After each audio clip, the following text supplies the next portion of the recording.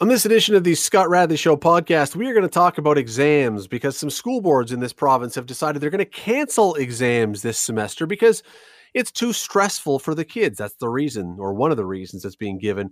Is canceling exams a benign move that affects nobody and really is not a big deal? Well, we're going to talk about that one. We're also going to chat about Facebook and a move that Facebook made with a story from the New York Post that some say has opened it up to some vast changes that could be significantly, massively significant to Facebook's future. We'll talk about whether or not that's true. And Don Robertson joins us talking about experience, youth. We're talking about sports, not just as a radio guest, although he can probably speak to that too. Stick around. Today on the Scott Radley Show on 900 CHML. A number of school boards in Ontario have announced that they have made the decision already to cancel exams at the end of the semester. It is too difficult to do during COVID, apparently. And we don't know. Others presumably could follow this lead, particularly if cases rise, maybe even theoretically Hamilton. We don't know yet.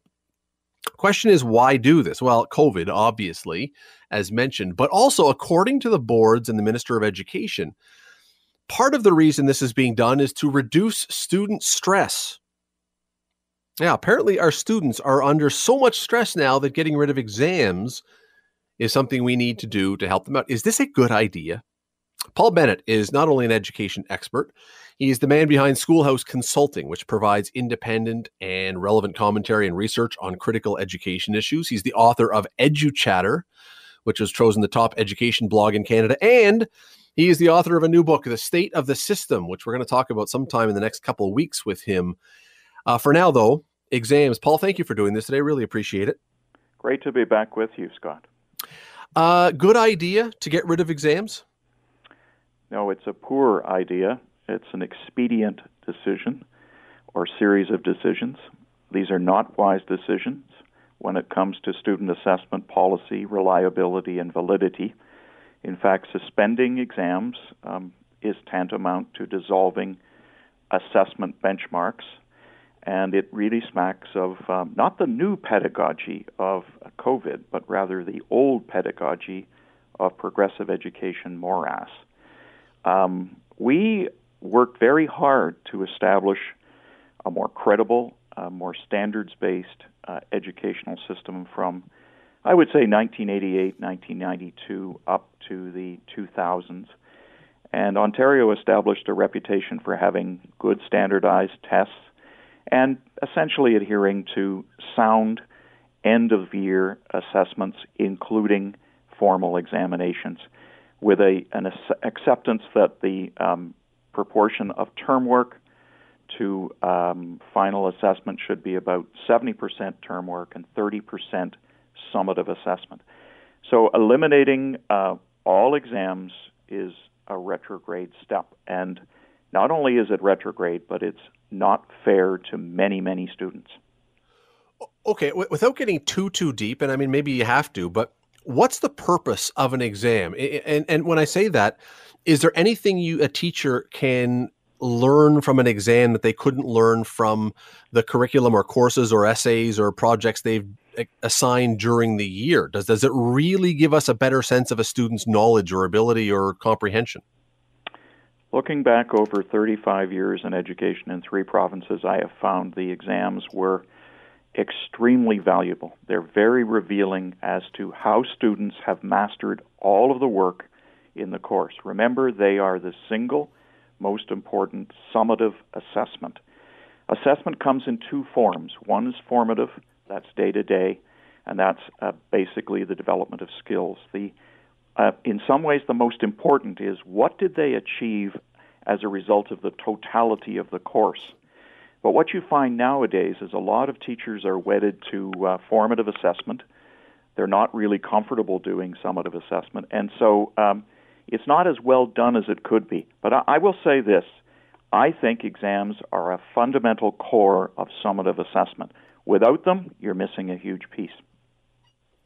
All right, and so we take that out then, and so we lose some sense of that benchmark of whether or not a kid has learned enough to be put through to the next year if we remove it then and we just shove them into the next grade, especially this year with, what we don't know about online and everything else?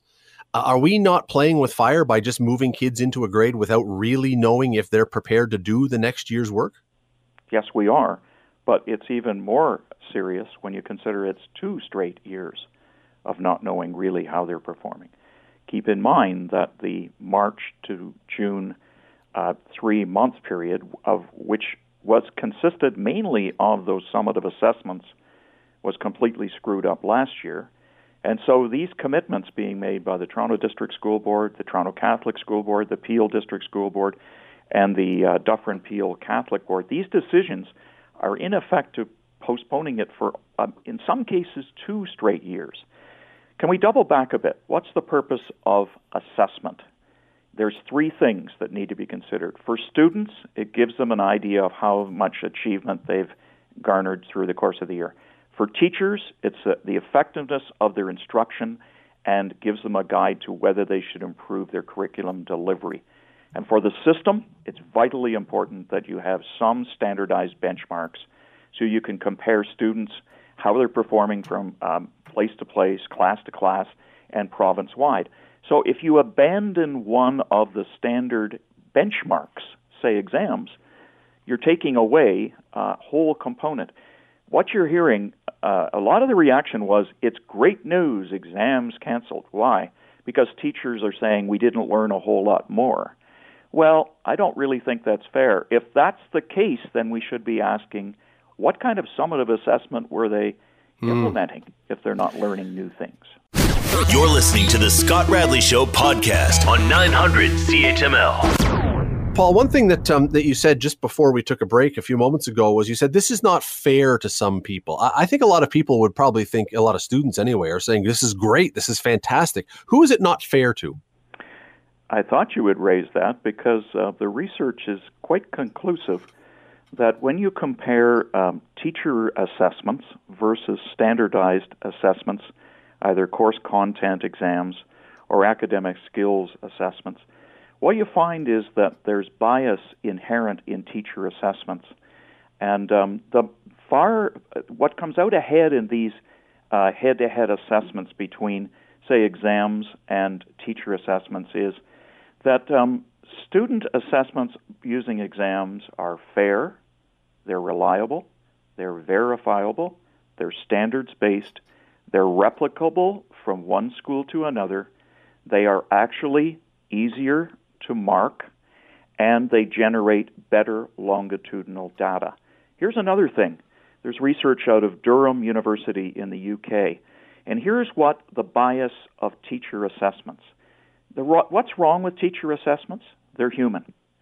And basically standardized assessments and standard exams that have been offered and given for years and years. They are actually less biased. Here's what happens with teacher assessments. Students with special needs don't do as well. Students with challenging behavior tend to get marked down. Students with language difficulties, they, believe it or not, don't do as well on teacher assessments. They study very hard for exams and they do better. And pupils with personality conflicts with teachers almost invariably don't do well. Here's another thing. There's stereotypes that teachers bring to their assessment. For example, boys, when you assess teacher assessments, boys do better in math. And I hate to say this, but there are racial and ethnic stereotypes that are applied with teacher assessment. So here's what I'm saying. And there's evidence out of the University of Durham, Professor Rob Coe, who is actually the chair of the College of Teachers in the UK. It's basically this, that exams and standardized assessments are fair to most students. So what I'm shocked about then when I hear all these answers and I hear where you're coming from is not just that the school boards are doing this, but I'm even more shocked that universities say they're fine, they're going along with this. They're saying it's okay, we'll take the students, we'll go on the grades then that you're giving them. It sounds like they are accepting an unknown. Well, I would say that we have a serious crisis in assessment. where the validity of assessments, whether they be graduation grades, whether they be acceptance standards, it's all in my book. It's called The Great Disconnect. The great disconnect between student attainment levels and actual achievement. My greatest concern, though, you haven't really touched on it yet. You know how they're all saying they're going to have demonstrations of learning that they consider to be comparable? Yes. They're not going to be. I've been in many workshops. I was even in one with Dr. William Spady, who invented outcomes-based education and invented the term demonstrations of learning. And what I learned was none of those assessments can be validated. They're all too uneven. They can't be replicated. And they're so subjective in their assessments that they're not valuable as summative tools for assessment. And what would that be? What is a demonstration of learning, just so for people who haven't heard that term before? Is this. Instead of writing an exam, you write and perform a play.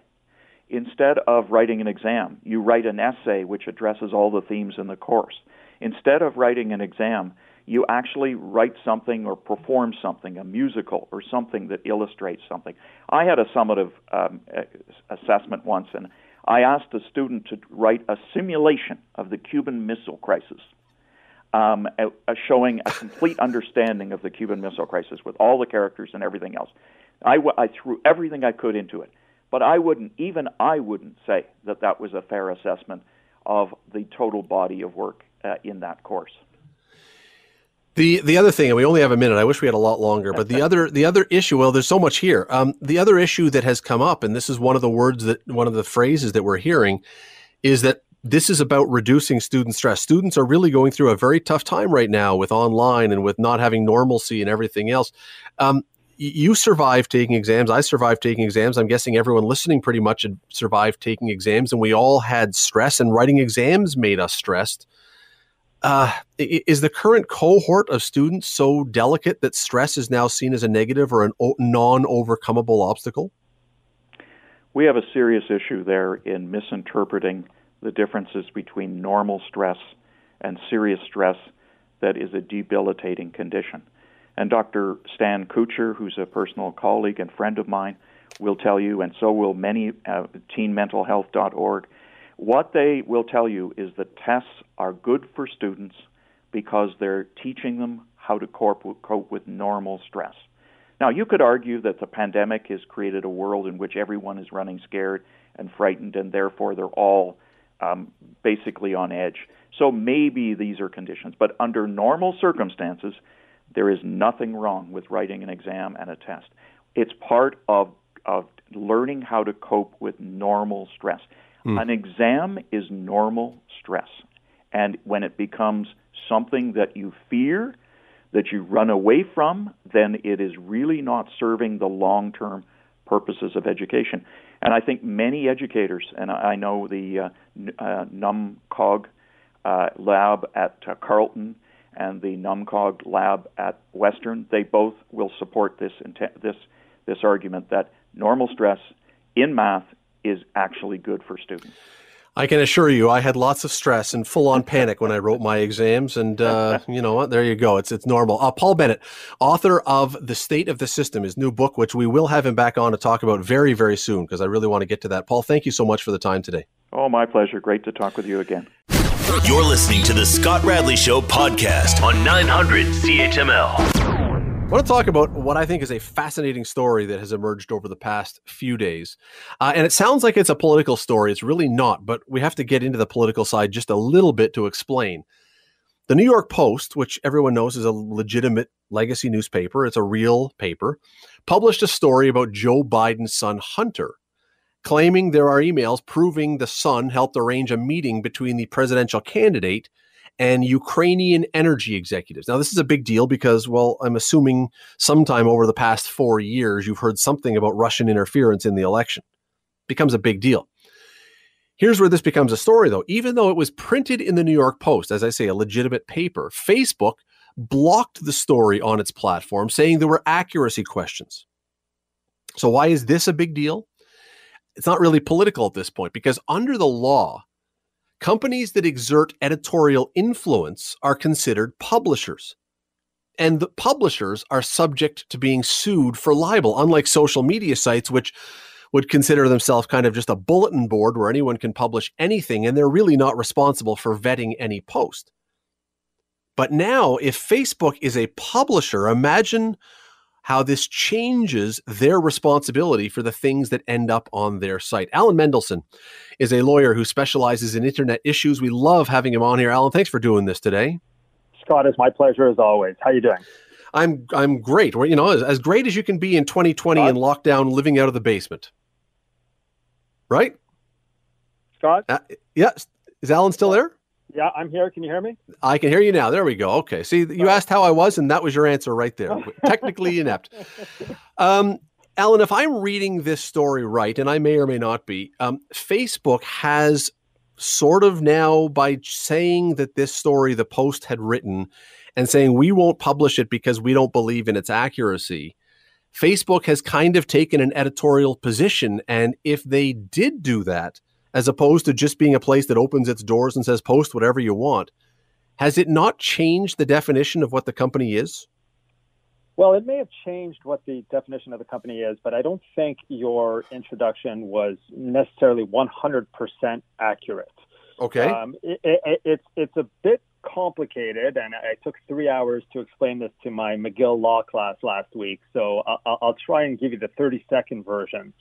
The way it works is traditionally publishers, as you mentioned, can be sued for what they published based on defamation laws or other things like that. And there's something there's a law in the United States called the Section 230 of the Communications Decency Act, which specifies that the interactive computer services, such as Facebook, Twitter, Google, etc., shall not be considered publishers for the purposes of lawsuits.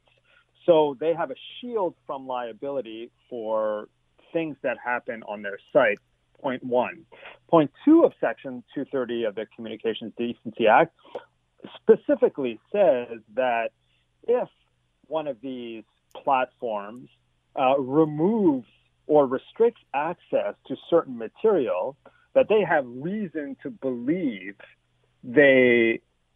it's violent, harassing, or otherwise objectionable is actually the language that's in there. They can't be sued for that removal either. So even acting like someone who has some sort of control over the content on the platform by removing it or by restricting access to it or restricting the ability of people to share it, which is sort of what Facebook and Twitter did with respect to the Hunter Biden New York Post story, they would still be immune from liability. So that second part is why you have the President of the United States screaming to repeal Section 230 of the Communications Decency Act. The question, and this was raised by a number of people, and where this idea, because I had never heard of this before, to be honest, and I don't think most people had about this idea. The point that was made, or the question that was raised was, okay, but if you choose to remove one because you say that your decision or your belief is this is not accurate, there is a lot of stuff that still makes it through onto Facebook that would not be accurate or be wild conspiracy theories, or probably under normal circumstances would be considered libelous. If you can remove that first one, well, how can you let that other one go through? How come I'm allowed to be libeled, but you're not letting someone else be questioned? Oh, well, don't get me wrong. I agree with you that it's problematic when companies such as Facebook or Twitter get to sort of pick and choose what they believe, or it may be problematic, what they believe should be removed or access limited to. So, for example, last week, finally, Facebook decided to delete posts that were with respect to Holocaust denial. I think most of us would agree that that's probably a good thing. There are certain First Amendment proponents in the United States who probably wouldn't, but I think we'd say it was probably a good thing. But then it starts a slippery slope. Facebook starts removing QAnon accounts in the United States. Is that reasonable or not? What power should they have to remove content or block access to content? I mean, that's the question of our age. But in this particular case, Facebook and Twitter are trying to avoid the issue, what happened in 2016, where it's widely believed that, Facebook just let everything go. Well, it's not widely believed, it's a fact that Facebook just didn't regulate any content in 2016 and allowed Russian disinformation to propagate wildly, perhaps affecting that 2016 election in the United States. You're listening to the Scott Radley Show podcast on 900 CHML. Alan, I guess the issue here is, how could Facebook or any other site like this possibly vet every post that was made? I mean, they're getting billions a day. It would be impossible to do that.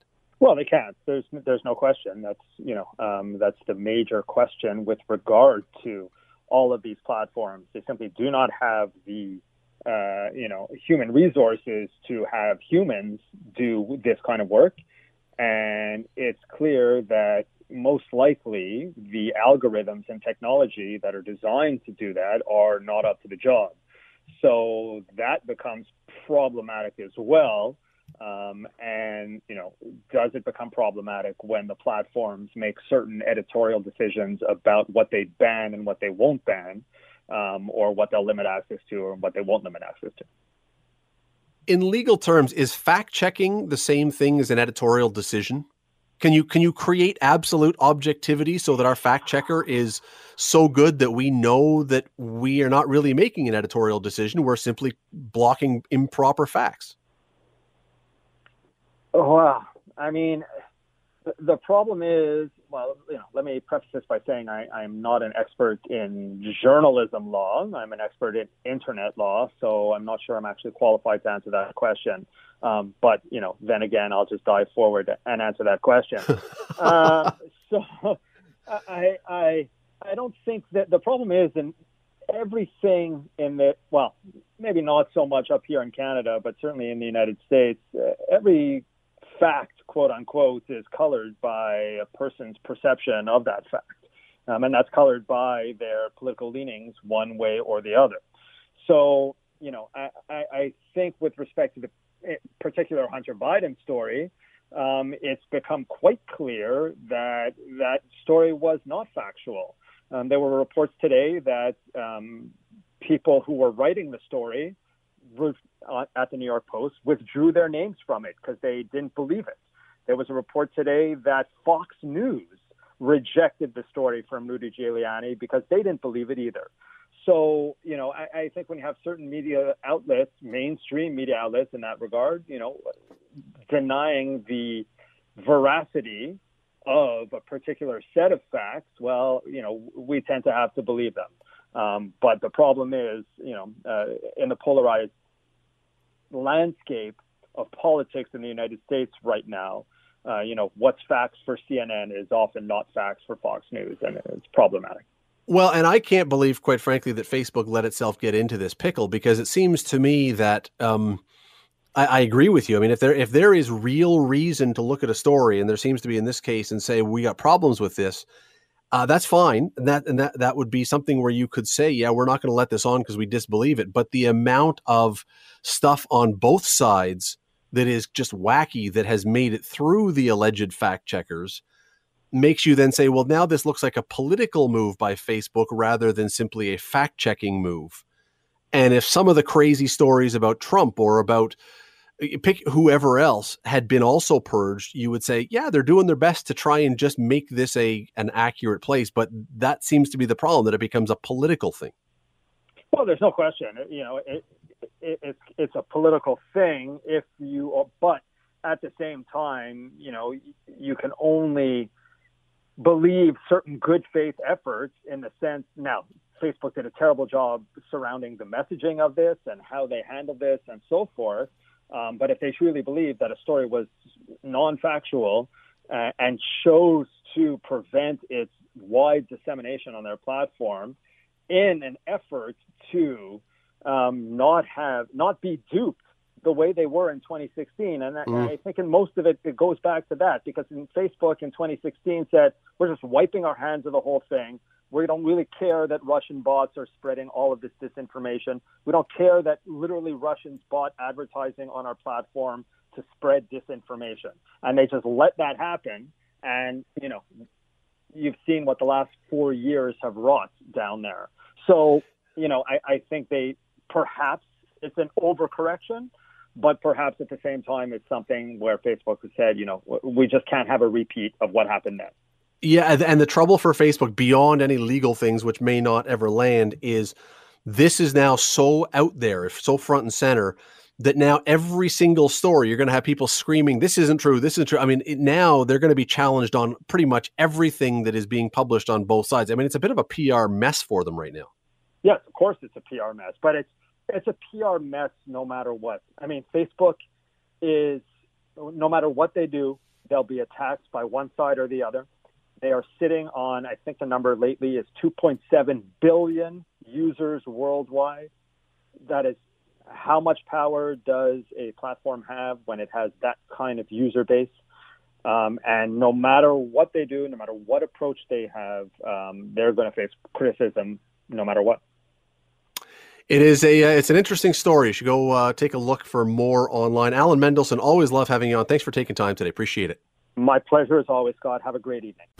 You're listening to the Scott Radley Show podcast on 900 CHML.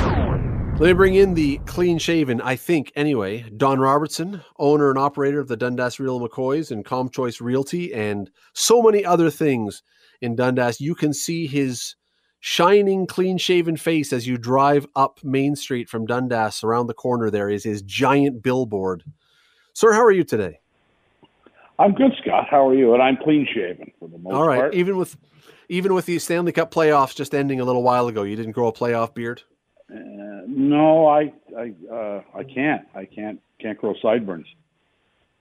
And I grew up in the 70s, so I was the only kid in town without sideburns. So it's be a sketchy beard. I can handle a goatee, though.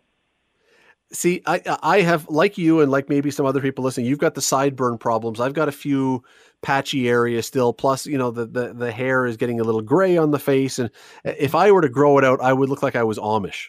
I'd have that big under chin, giant long billy goat thing going. And nobody wants to see that. No, anyway, you should stay the course. Yeah, what I've been wondering, though, is since once upon a time, and speaking of Stanley Cup playoffs, since once upon a time it was the thing, since I think the Philadelphia Flyers of the 70s, the Bobby Clark, Bernie Parent era Broad Street Bullies team, I think they started it, but the playoff beards became a thing because nobody back then had a beard except for Bill Flett, the player on that team. But that became a thing because nobody, Don, in hockey had a beard. Now that everybody has a beard, shouldn't the playoff thing be no beards? Isn't it supposed to be the opposite of what you do? Yes, I think that's generally a trend. And I apologize for not remembering. Lou Lamoriello's teams don't generally have beards. No. He didn't even let his coach have one. Right? I mean, Pat Burns got rid of the famous mustache, and yep. I don't think they grow beards. But I don't know if Lou Lamoriello's teams, if he breaks with that rule in the playoffs so they can have a playoff beard. But you're right. He's like the old New York Yankees or Cincinnati Reds where they weren't allowed to have a beard during the season. So yeah, it's the tradition's nice. I think it's a nice break. You know who should not be allowed to have a beard? The other group, the other athletes that should not have a beard. And I say this sincerely. Anybody in boxing or like UFC and mixed martial arts, because you get cut. And then you got to get stitched up, and it's a pain in the butt for the doctors to have to get in there and work their way through all the hair on your face and stuff. If you go into that sport, you should be shaving it off. Yeah, I would agree. I can't see any real advantage to having that happen unless you're a UFC wrestler and you want to scratch somebody with it. Perhaps they should be clean shaven, right? Because you could almost use it as a weapon to distract. Years ago, there's a guy from Hamilton named Josh Hill, who he has been in the UFC. He's a mixed martial arts fighter. Many of you listening will know of him. And a number of years ago, I had him on this show, and it wasn't a beard thing, but one of the things I asked was, does anybody in that sport ever use BO as a weapon? Just not bait? Because you're wrestling, you're in tight quarters, your head might end up in someone's armpit. Like, does anyone not shower to? And he goes, yeah, it's happened. I was like, oh, that should be against the rules too. That you're required to bathe before you come into the octagon, because nobody wants to be stuck in someone's armpit who hasn't had a shower in 2 weeks. Just saying. No. Just saying. Totally off track. Talking about armpits, I think the 76 Olympics when the German shot putter, she had a beard. There were a few back then from East Germany, yes. There were. There were a few from some, not just Germany either, the Czechoslovakia and some of the other Eastern Bloc countries. Yes, there's and this, it's funny in a sense, but it's also incredibly sad in a sense. And I've read some stories over the years because those women, most of them, and this is not where I was going to go with this show right now, but it's anyway. Most of those women who were competing for those Eastern Bloc countries were not given the choice about whether to take the steroids or not. They were told you were going to take them. And there was not any real, oversight or concern about what these steroids were. I mean, elephant tranquilizers and stuff. And you knew that it was going to have a negative. Well, many of these women have either died or had horrible cancers or disfigurement or all. I mean, it's horrible what happened to them. And in their particular case, Don, as I say, unlike people today who, I don't have sympathy for people who take steroids now because it's their choice. These were people who it was foisted upon them. And you look at what happened to them later on, you go, man, that is just, that's awful. Well, yeah. When it's without choice and they're picking, they also kind of handpick the big, strong, manly women, right? The ones that could probably play line for the Buffalo Bills this week. But they were all groomed to be, specific athletes in the Olympics so they can find success. Yeah. Yeah. I mean, when you have state sanctioned, not even state sanctioned, state required doping, which, some of the stories were that from back in those days, that becomes horrific that, some of the stuff that they've had to deal with. And people, if you want to go read it, I mean, you can read it, read stories online about what some of these women have suffered through since then, health-wise and everything. It's not, we laugh at the caricature of the 1970s East German female athlete, but it's sad what has happened to many of them. Anyway, let us move along from that. I have no idea how we got there, but beards. That's how we got there. National No Beard Day. Again. Don, we have watched over the last week or so since we last spoke, the Toronto Maple Leafs have signed a bunch of guys in free agency. At least 3 of them older than you.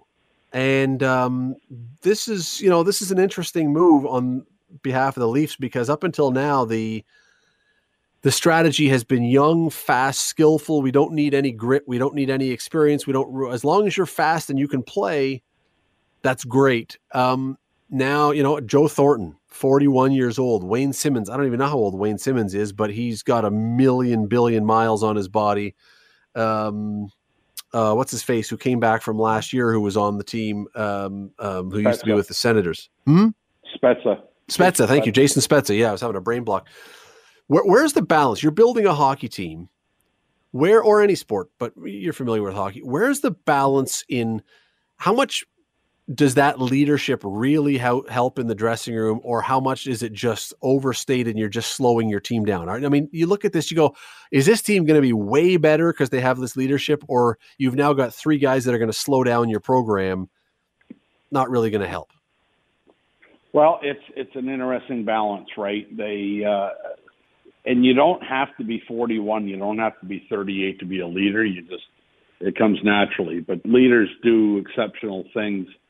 The leadership I think the Leafs are looking from these type of players is that they've been in the trenches. They don't have a whack of Stanley Cups behind them, but they know what it takes to be a winner.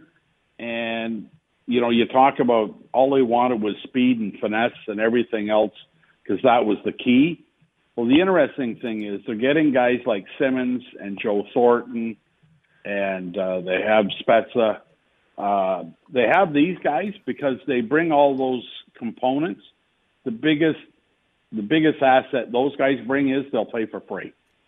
Like they're all basically playing for the minimum $700,000, and the young guys that the Leafs would have had in those spots aren't at minimum.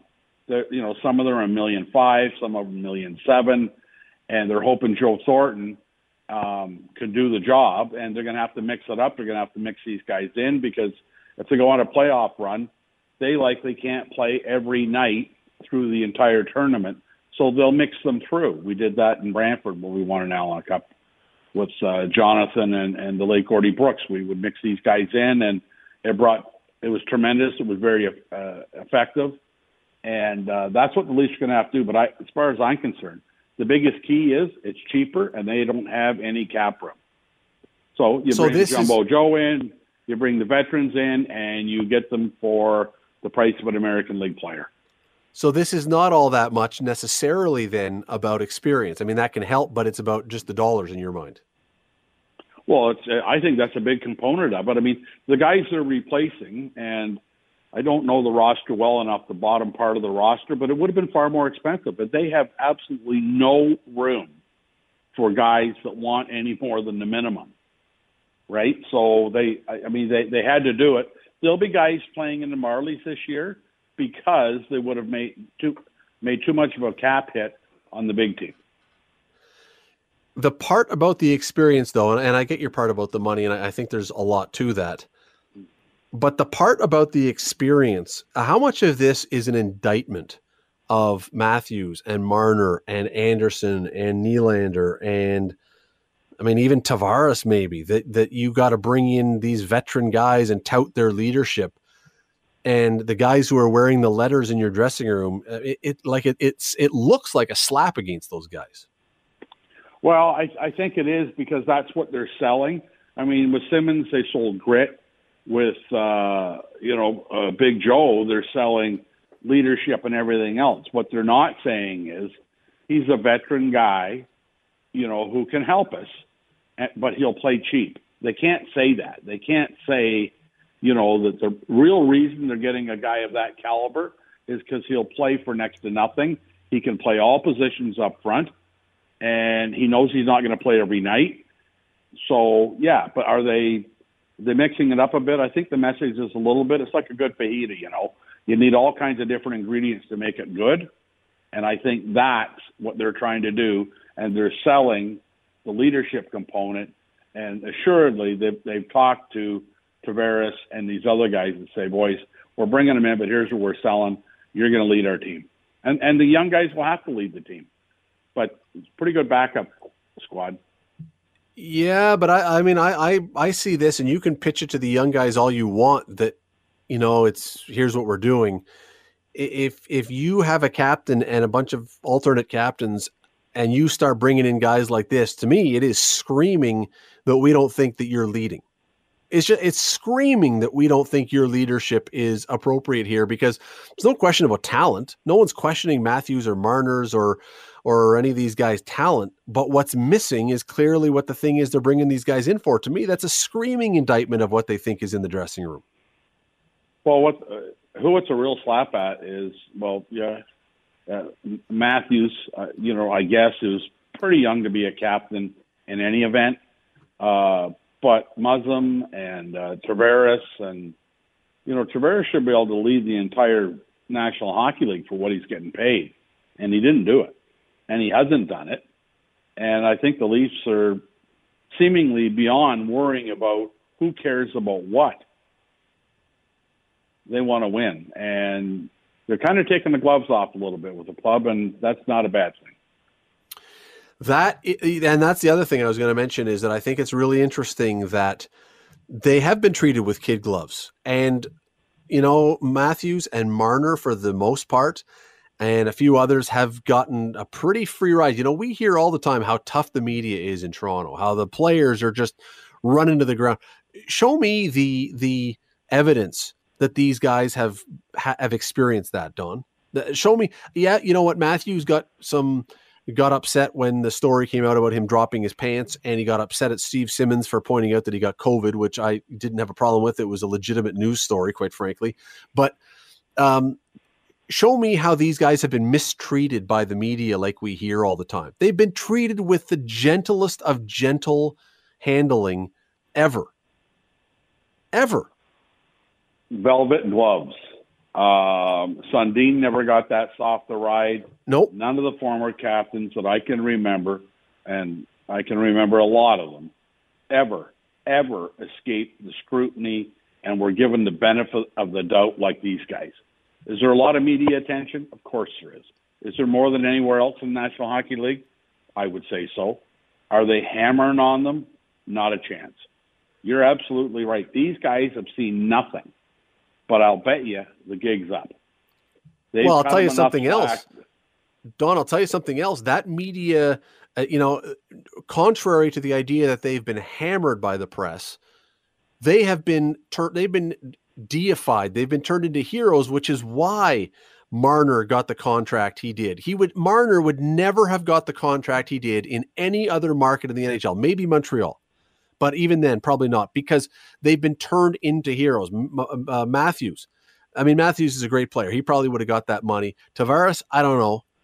But it's the fact that they've been built up into these unbelievably heroes that have been largely untouched by the media that allowed them to get those contracts. Look at the other contracts that are being signed around the NHL for similar players, and they're nowhere close. Nowhere close. And that's because the Toronto media, and I'm not blaming the Toronto media, I'm simply saying they get a reputation as being this howling band of foaming dogs that are looking to tear down the Leafs. And it's been the opposite of that. There's been none of that with these guys, which is why I think now that you're bringing in these leaders and saying, look, you had it easy. You couldn't do it. We're going to bring in some people who can.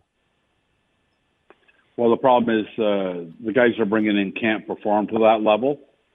But I think my prediction would be if they don't get off to a pretty good start and the key guys, the four guys that are getting all the money, I think the media are going to turn on them this year. I think they've given them that holiday. I think that youth thing is over with. Nobody gave a hometown discount. Nobody. Not Marner. Marner was likely the worst. I want my money. I don't care if, Sidney Crosby, I still think is making $8.7 million. Now, Sidney Crosby's getting a little older. Sidney Crosby's been making $8.7 million forever. That's a lot of money. He recognizes that.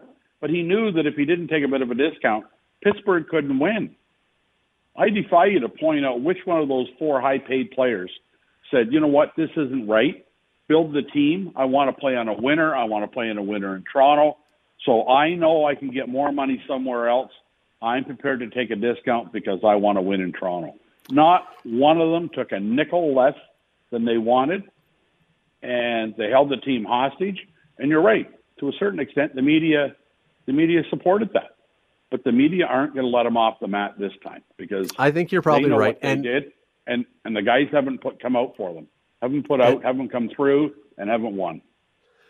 And we got to take a break, but I'll say this: if where it's going to be especially bad for them is if their performance, and I'm not even talking about points necessarily, although that's a big deal, but I mean, points can come and go. You can hit goalposts. You can have guys, you pass it to them and they don't finish. I mean, things can go wrong. If the fans and the media are watching this team this year, whenever this year is, and you've got a 41-year-old in Thornton or a 30 whatever in Simmons or whatever, and they are putting forward more effort than the other guys, that's when things are going to turn. If you suddenly see Thornton out there blocking shots and doing all the stuff he has to do, and you're not seeing the same from Nylander, I mean, Nylander's the one guy that probably hasn't caught the benefit, that has been criticized, but man, oh man, if Nylander is not giving the effort that you're seeing from other guys, that's when I think you're going to see people turn. I agree. And you're right. The way it'll unfold is if those guys are all doing the things they need to do. Everybody talks about Spezza dropping the gloves last year and giving the Leafs a chance, right? Like he got full marks for that. He did the right thing. He's probably going, you know what, at my age, this might help.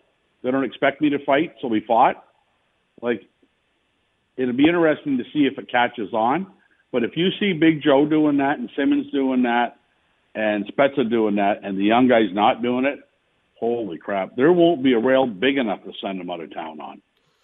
Yeah, but you know what? When we do have to go, the problem is with those contracts they've got, they're untradeable. because no other team has the room in their salary structure to allow them. So you're basically stuck with them, or you're going to have to take back some ugly giant contract and nothing else. If and they're not going to trade Matthews, obviously. They're not going to trade Marner in all likelihood. They're not going to trade Tavares. So even Nylander at that money, I don't. Anyway, it's an interesting position, and it's an interesting message, I think, that has been sent. You're listening to the Scott Radley Show podcast on 900 CHML. Don, we were just talking hockey. We were talking about age and experience and everything else. Putting you on the spot here, because I never asked you this to prepare for this, so but I never do. If you had to pick right now of the 7 Canadian teams in the NHL, which one would you say right now is the best team, is the most ready to compete for a Stanley Cup? Toronto. You think so? Yep. I think so now. Based on what? Their goaltending's solid. Is he the best goaltender? No. Can he win you a game? Yes. He's not likely going to let a softball in at the wrong time. I think their defense is better, and I think with the additions up front, they'd be very difficult to beat. What I'm going to be fascinated with, I'm not sure I agree with you, but I'm going to be so interested to see, now that Frederik Andersen, for the first time since he's been in Toronto, appears to have a competent defense, how that changes the goalie that he is. Because up until now, it's oftentimes been him having to hold the fort. And now he's got some guys who can actually play the position in front of him. That, to me, is going to be fascinating to see. And the reason I say that is because you'll remember this, Don. There are goalies that seem, you would think, they're going to be great now because they're going to a team with really structured defense and they're not going to get nearly as many shots. And they're not as good. And the guy that comes to mind for me, top of the list, is Curtis Joseph, who in games when he had 60 shots, he was amazing. And then he goes and joins the Detroit Red Wings, and they're still a great team, and he gets 20 shots a game, and he was not very good. And so it's going to be interesting to see, because I think that Frederik Andersen is really the key to the whole thing, as always in modern hockey. I think the goalie is your most important guy, and if this new defense makes him an even better goalie, I think then maybe I can agree with you. Well, first of all, I'm not even sure I agree with myself on that pick, but I had to make one. And you, as a veteran quality goaltender, would recognize that fact. And that's not a new theory. Some guys are just better when they're busy. Yep. And there's something to be said for that. Now, the Toronto Maple Leafs do not have the defense of the Montreal Canadiens in the 70s. They're just better. And I think it's enough to help. I don't think their shots and their chances are going to be cut in half, but I think they can be cut by 30%, and that should be enough to be impactful. But it's not like he's not going to have some giveaways, and, it's not going to be all sealed up, as I say, with Robinson and Savard, but it should be better, and that should make enough of a difference to a guy like that, because he's not Cujo. He doesn't need 60 shots a night. No. Right? And you're right. Felix Potvin was like that. Oftentimes, Carey Price has been like that. Like, you just go, how does he do that? But they do it. And then all of a sudden, you get in a game when there's 21 shots and they give up 4. But it's all like the Russians used to do when we don't shoot them 3-1. They only shot when they had scoring chances. They didn't shoot to be wide. They didn't have. Yeah. If they didn't feel it was a scoring chance, they'd hang on to the puck and pass it off rather than take a weak shot, give it to the other team, and back up the ice and go. They decided, we'll just hang on to it if we don't have a scoring chance. So depends on the quality of chances, and I think the Leafs can probably cut their chances down by 30%, and that should be enough. And by the way, thank you for the compliment, referring to me as a veteran quality goalie, although I think what you were meaning was a veteran as in World War II veteran, as if he was playing today quality goalie. as a 96-year-old guy, yes. Look, Vancouver is probably the right answer, because they had a great run last year, and they've got a few more pieces. I am not by nature a Montreal Canadiens fan, but for what I just said, where the goalie is your most important player on the team, Carey Price, if he gets hot in the playoffs, Carey Price can carry a team a long, long way as well. I don't know. It's going to be interesting because there's really, to me, Don, there's only one not good Canadian team this year, and that's Ottawa, and they'll be good in a few years, it looks like, with all the moves they've made. I'm not sure Ottawa is going to be very good this year, but every other Canadian team should be pretty darn good this season, which I can't remember the last time we said that. No, it's an interesting challenge to pick one, and I didn't pick one thinking, like, you can never discount Carey Price, and Carey Price can win you a round or two. I don't know if he can play well enough in 4 rounds to win you a Stanley Cup, but he can sure make a difference in 1 round. And all the teams. So you're right. I don't think there's been any time in the last decade when the Canadian teams have this much depth and this much quality as we have right now. You're listening to the Scott Radley Show podcast on 900 CHML. Don, it is amazing to me. I didn't really put this together until yesterday while I was watching the football yesterday afternoon a little bit. Tampa Bay won the Stanley Cup final, won the Stanley Cup.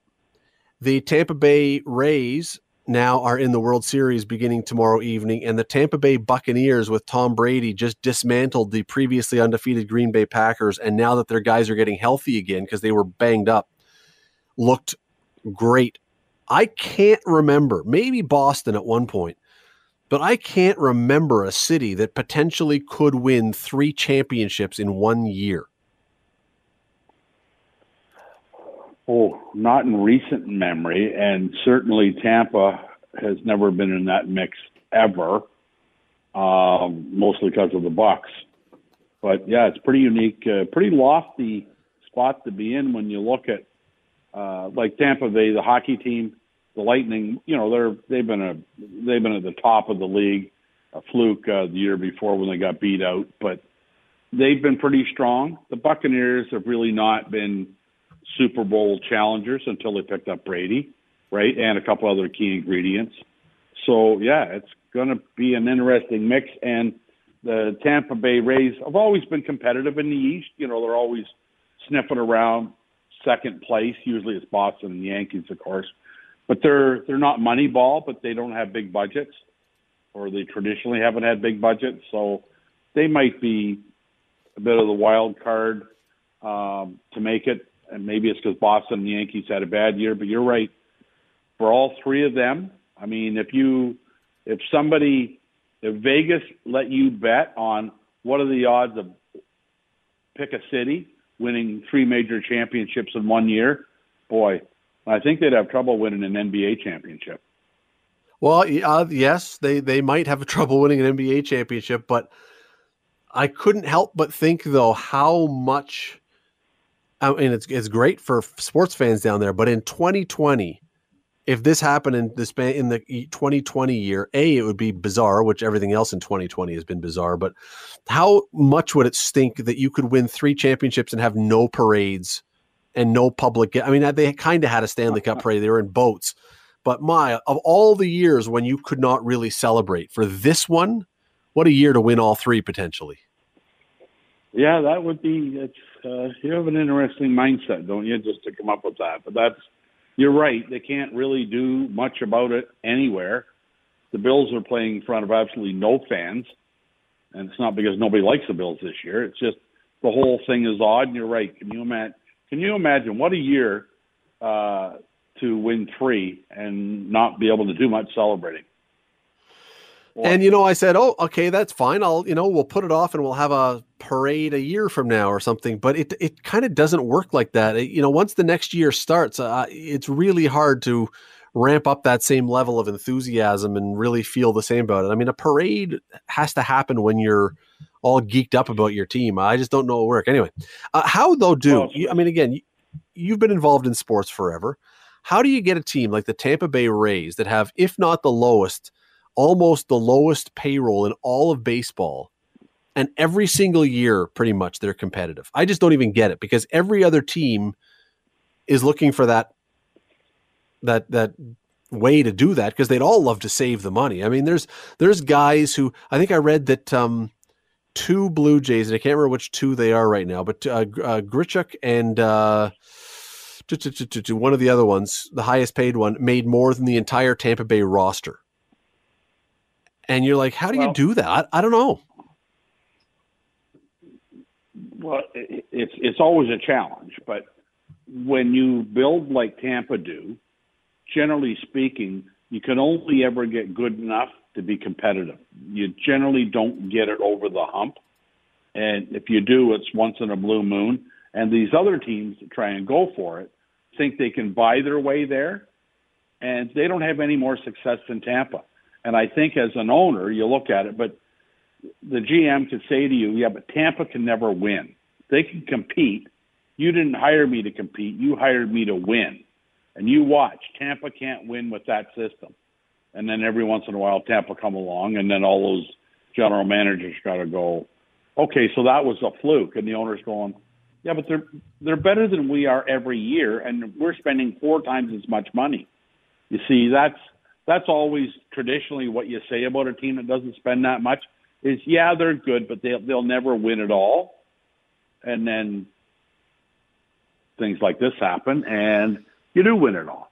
And the year before that, the Lightning got beat out, had no business getting beat out, but they did. That's why Los Angeles Dodgers this year, Los Angeles Dodgers this year, who is Tampa's opponent in the World Series, their payroll this year, $105.5 million, second overall, just behind the Yankees, who are at $113.9. So second Dodgers, $105.5. Way down near the bottom, $28.6 million, Tampa Bay Rays. $28.6 million. They were fourth, actually, from the bottom. I'm surprised. I thought they were lowest. Miami, Pittsburgh, and Baltimore below them, although 2 of those 4 teams are rebuilding. But yeah, you're talking a quarter this payroll, and you could knock off the Dodgers. It's amazing to me. It's amazing to me, and how, and you know, the amazing part about this on top of everything else is the Jays manager is a former Tampa Bay Rays bench coach. And you're thinking, if we get a guy from Tampa, we're going to bring some of that magic here.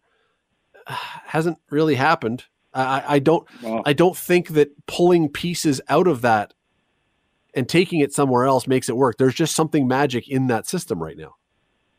Yeah, Montoya apparently wasn't the key clog down there, but apparently the interesting thing is you probably have the advantage that I don't have but I would bet you the Dodgers are paying 3 pitchers as much as the Tampa Bay Rays are getting paid.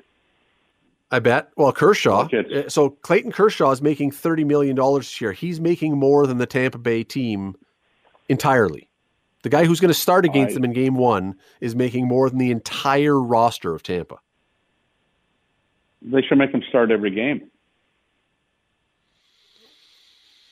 It's amazing. I mean, it is. Whatever the magic is. And here's the thing. We got to go to a break. Billy Beane, who is the Oakland general manager, and everyone remember him because he was the guy in the movie Moneyball played by Brad Pitt. When he figured it out, he wrote a book about it, which I always thought was incredibly stupid because he has this formula that's working. Why tell everybody in baseball how you did what you did? Because then they all tried to imitate it, and that advantage you had was gone. So I was always stunned by Billy Beane giving it up that easily. I don't know what Tampa's magic is, but I bet they're not going to write a book. I'll bet you Billy Beane, like a lot of good cooks, when they share the recipe, they leave a couple key ingredients out so nobody can match it. Well, a lot of teams tried though, and then pilfered all of his parts, and all the general managers were all doing Moneyball, and and some of them have had success. And where's Oakland? I mean, they're a good team, but they're not in the World Series. Don, thanks as always. Appreciate it. Have a great week. All right, Scott. You too. Thank you. The Scott Radley Show. Weekday evenings from 6 to 8 on 900 CHML. The Scott Radley Show podcast is available on Apple Podcast, Google Podcast, and wherever you get your podcasts. I'm Scott Radley. Thanks again for listening, and do not forget to subscribe to this podcast. It is free. You will never miss an episode, and also be sure you rate us and review us. Whatever you think of us, we'll take it. Thanks for listening.